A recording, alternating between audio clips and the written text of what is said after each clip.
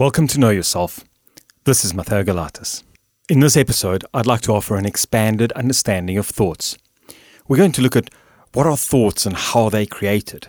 I'm not going to offer a scientific point of view, but more of an observational point of view and based on my understanding of human behavior and the work that I've done with clients and on myself as well. I would like to suggest that thoughts come from 9 different places. And I'd like to distinguish that we have current thoughts, past thoughts, and collective thoughts that influence us. So a lot of times you might think that you're having a thought, but it might come from a very different place. Maybe it comes from your past, maybe it comes from your family, maybe it comes from the people around you, maybe someone's sending you a thought. Maybe this thought is coming from the collective, or maybe it's coming from thoughts you're actually having. We have around 60 to 80,000 thoughts a day. We're aware of this. We've measured it. However, where do these thoughts come from? Which one is mine? Which one is not mine? What thoughts are valuable and what thoughts are not valuable?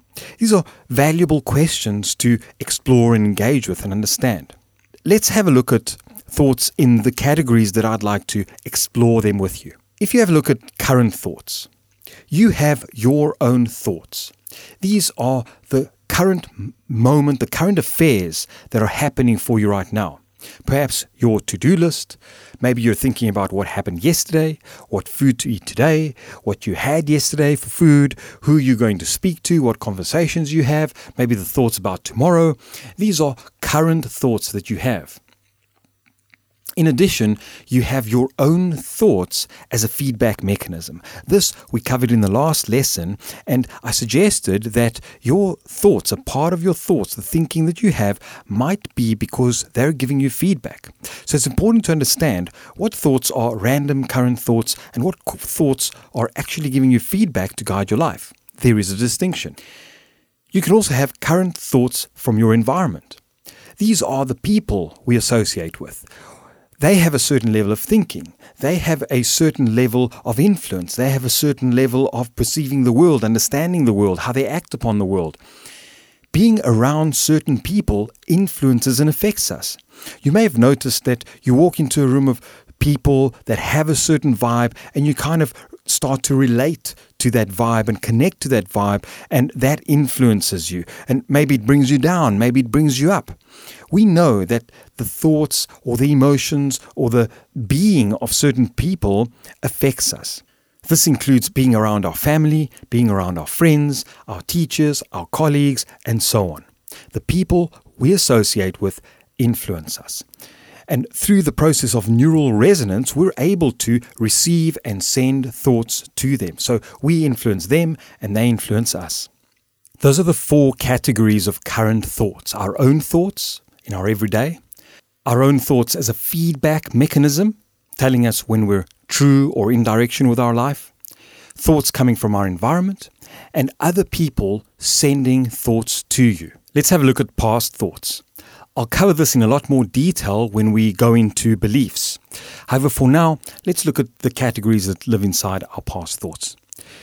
You have your own past thoughts. These are very likely your beliefs or the thoughts and associations that you made in your past, very likely in the first 7 to 14 years of your life.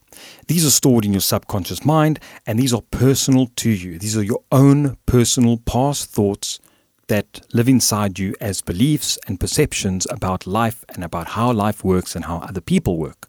Now, how these influence you is that whenever there's a trigger on the outside, the memory is living inside of you. And that memory inside of you is saying, if there's relevant information on the outside where we need this memory, we need to upload the information and create a certain response or a certain behavior. So your past thoughts serve you as a kind of a program. You also have your family's past thoughts. Those live inside of you as well. Thoughts that are stored inside your family system that go back many, many generations live inside of you.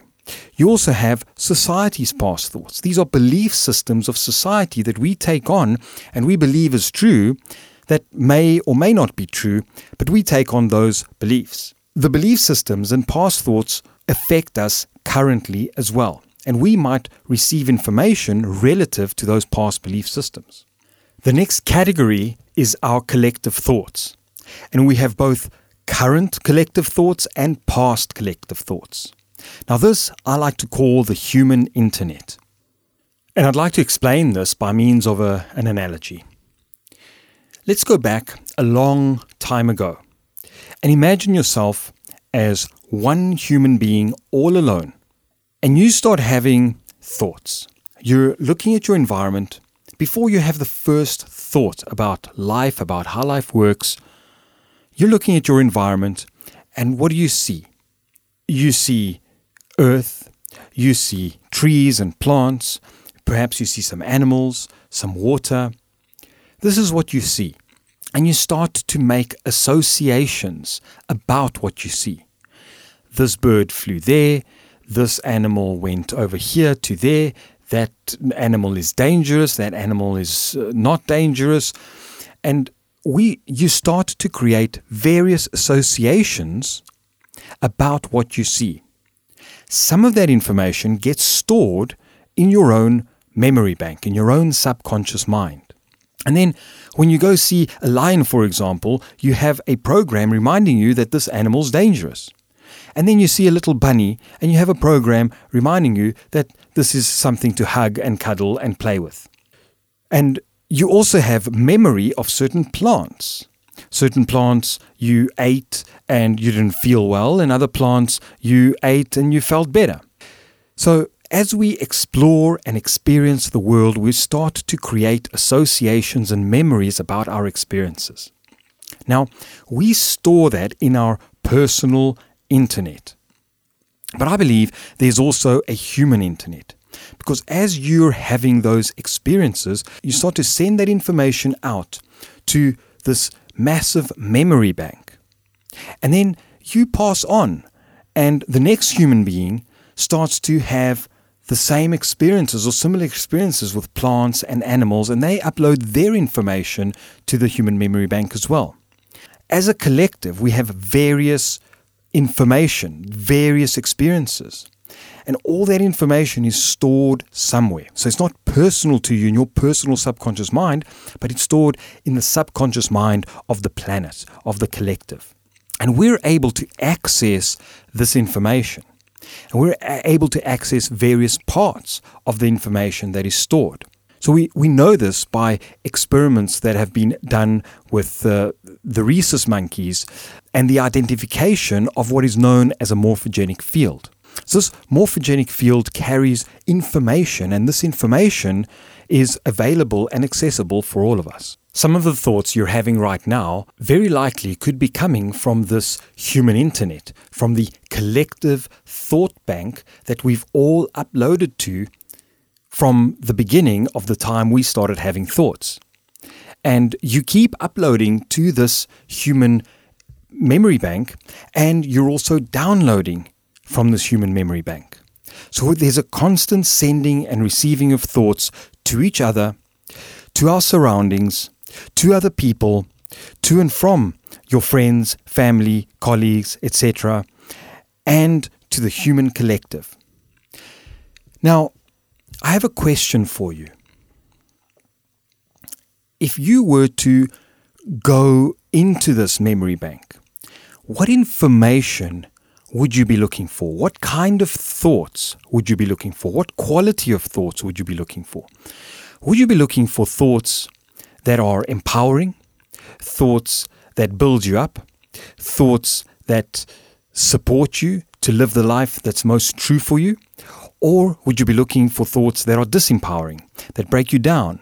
If it's true that we have our own subconscious mind, and if it's true that the human collective has a subconscious mind, a planetary subconscious mind that we're all constantly uploading to, and if it's true that our own negative belief systems and sabotaging belief systems hold us back from living our potential, just imagine what belief systems we've uploaded or information that we've uploaded into the human collective that holds us back as a collective. So this is an invitation to you to start to have a consideration. If it could be true that we're uploading information to some kind of a collective memory bank, what information would you want to upload? What quality of thoughts would you want to upload? Because you're uploading information into the collective and sending some kind of information and resonance out into your environment. And some of it might be empowering, some of it might be inspiring, some of it may be purposeful, but some of it might be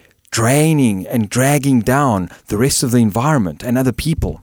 And for us to be empowered as a collective, it's very likely time to come together and start to empower one another and inspire to have empowering thoughts that will support all of us to grow and expand collectively. Thank you so much for joining me for this episode. I really appreciate you taking the time. I'd be grateful if you can take a moment and write a review of this podcast and share the greatest value that you're getting out of it so far. To find out more about my work, please go through to matheogalatas.com. You can get all the information over there, and feel free to get in touch with me on any of the social media channels at Matheogalatas. And join me for the next episode where we'll be discussing the feedback mechanisms coming from your environment. We take it away from your personal feedback mechanisms of your physical body, your emotions, and your thoughts, and we look at how your environment starts to give you feedback.